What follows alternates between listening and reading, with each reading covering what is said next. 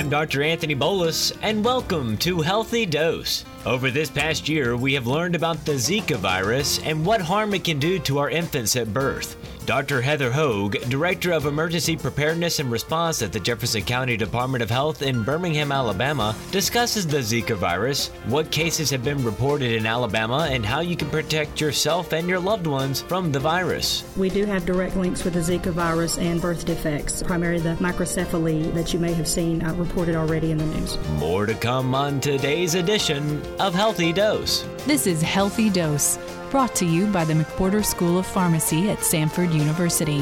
McWhorter School of Pharmacy, preparing pharmacists who transform lives.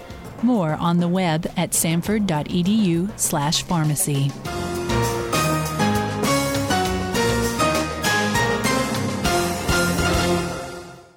Welcome back to Healthy Dose. I'm Dr. Anthony Bolus. We are about a month into fall when mosquito season starts to diminish due to cooler, drier weather. However, the Zika virus still remains on our minds and wondering how this can affect us now or in the future. With Zika virus starting to get closer and closer to us, it is important to be able to understand what this virus can do, who it affects most, and what to expect if you are infected or traveling to a location where it is more prevalent. Dr. Heather Hogue, Director of Emergency Preparedness and Response at the Jefferson County Department of Health in Birmingham, Alabama, will help to answer many of our questions along with the prevalence of this virus in our state currently. Dr. Hogue first discusses what the Zika virus is, how it is transmitted, and who it affects the most. The Zika virus spreads from mosquito bites, and these are from mosquitoes that are infected with the Zika virus. The primary way the Zika virus spreads, like I said, is through the bites of an infected Aedes aegypti species type mosquito, and it can be passed also through sex from a person who has the Zika virus and passes it along to their partner. Right now, with the CDC recommendations, what we want to do is make sure that we're educating and getting the word out to women who may be pregnant or may be thinking of getting pregnant, because we do have direct links with the Zika virus and birth defects, primarily the microcephaly that you may have seen reported already in the news.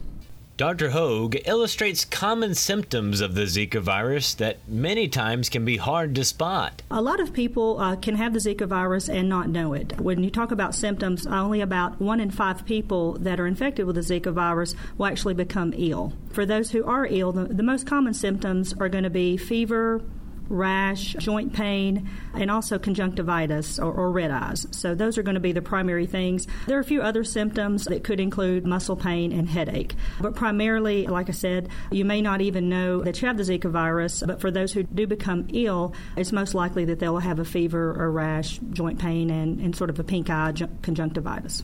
There have been multiple reports of Zika cases documented near Miami, Florida. But what about Alabama? Dr. Hogue discusses the number of documented cases of Zika virus in Jefferson County, along with the state of Alabama, and how these patients were infected. Fortunately, right now, for Alabama and specifically for Jefferson County, the Zika cases that we have are from travel. They are considered travel cases. And what that means is that it has not been reported that we have any local transmission. These people who have been reported and confirmed with Zika virus to date have been those who have traveled into areas that have the Zika virus. Right now, we have had 7 confirmed cases for Jefferson County. Statewide, that number is around 30, 32. In Alabama, we can have up to 60 species of mosquitoes. So just as a reminder that this is not every mosquito that we are concerned with the Zika virus. There are just a couple of the Aedes species that we know do carry the Zika virus. So be aware that the Zika virus is not locally transmitted here, but obviously that is something we would be concerned about and continue to watch. As we hear in the news that the Zika virus is slowly making its way further north in our country, Dr. Hogue explains the preparedness that is being done just in case Zika becomes more widespread in Alabama and in Jefferson County. I feel like that knowing that we have the Zika virus and some of the other countries, we've been able to try and, prepare for how that would look and what we would do if we were to have an outbreak here locally or statewide or countrywide.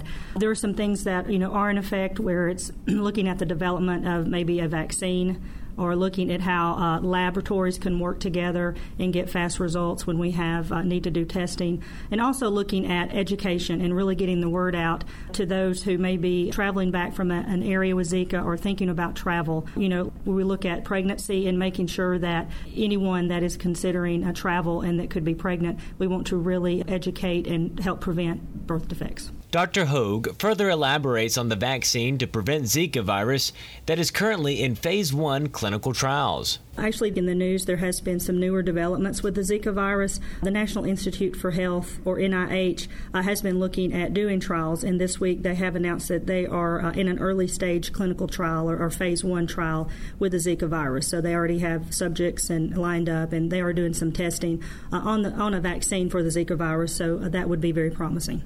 If you are concerned about traveling to an area of Zika and you are pregnant or able to become pregnant, Dr. Hogue suggests to contact your healthcare provider and visit the cdc.gov website. I would recommend definitely, especially if you're looking at travel and if you're pregnant already or considering it, go ahead and have a conversation with your healthcare provider. The other thing I would recommend is visiting the CDC website. They do keep an updated list of areas that they have deemed a little more dangerous to visit, and I would definitely make sure that you're not traveling to that to an area that they have a travel advisory issued for.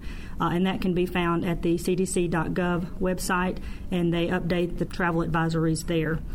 There has been new evidence by the CDC if a partner gets infected with the Zika virus and when it is time to try and have children, as Dr. Hogue explains. Looking at the CDC guidance, as far as looking at recommendations for couples who may be interested in becoming pregnant and may have traveled to a country with Zika virus, for men and women who, if you've been diagnosed with the virus, obviously you would want to wait, or if you've had a partner that's been diagnosed, the CDC does advise women to wait at least 8 weeks after they had symptoms or anytime their symptoms had first appeared before trying to get pregnant. And for men, they would advise men to wait at least 6 months after their symptoms have first appeared before trying to get their partner pregnant. In lieu of that, in talking about birth control, people with Zika virus would need to use condoms for sex or not have sex during this time if they are concerned about transmitting the Zika virus to their partners. Be sure to consult with your healthcare provider, your pharmacist, or your local health department when it comes to deciding on traveling to an area of Zika virus. Next week on Healthy Dose, we will bring back Dr. Heather Hogue as she will further discuss how to treat Zika virus if you are having symptoms and how long the virus will stay in you, along with healthy ways to prevent mosquitoes on you or at your household. For Healthy Dose, I'm Dr. Anthony Bolus. You've been listening to Healthy Dose, brought to you by the McWhorter School of Pharmacy at Samford University. McWhorter School of Pharmacy, preparing pharmacists who transform lives. More on the web at samford.edu/pharmacy. To learn more about this program or other episodes, go online to healthydose.org. Join us again this time next week for your next Healthy Dose.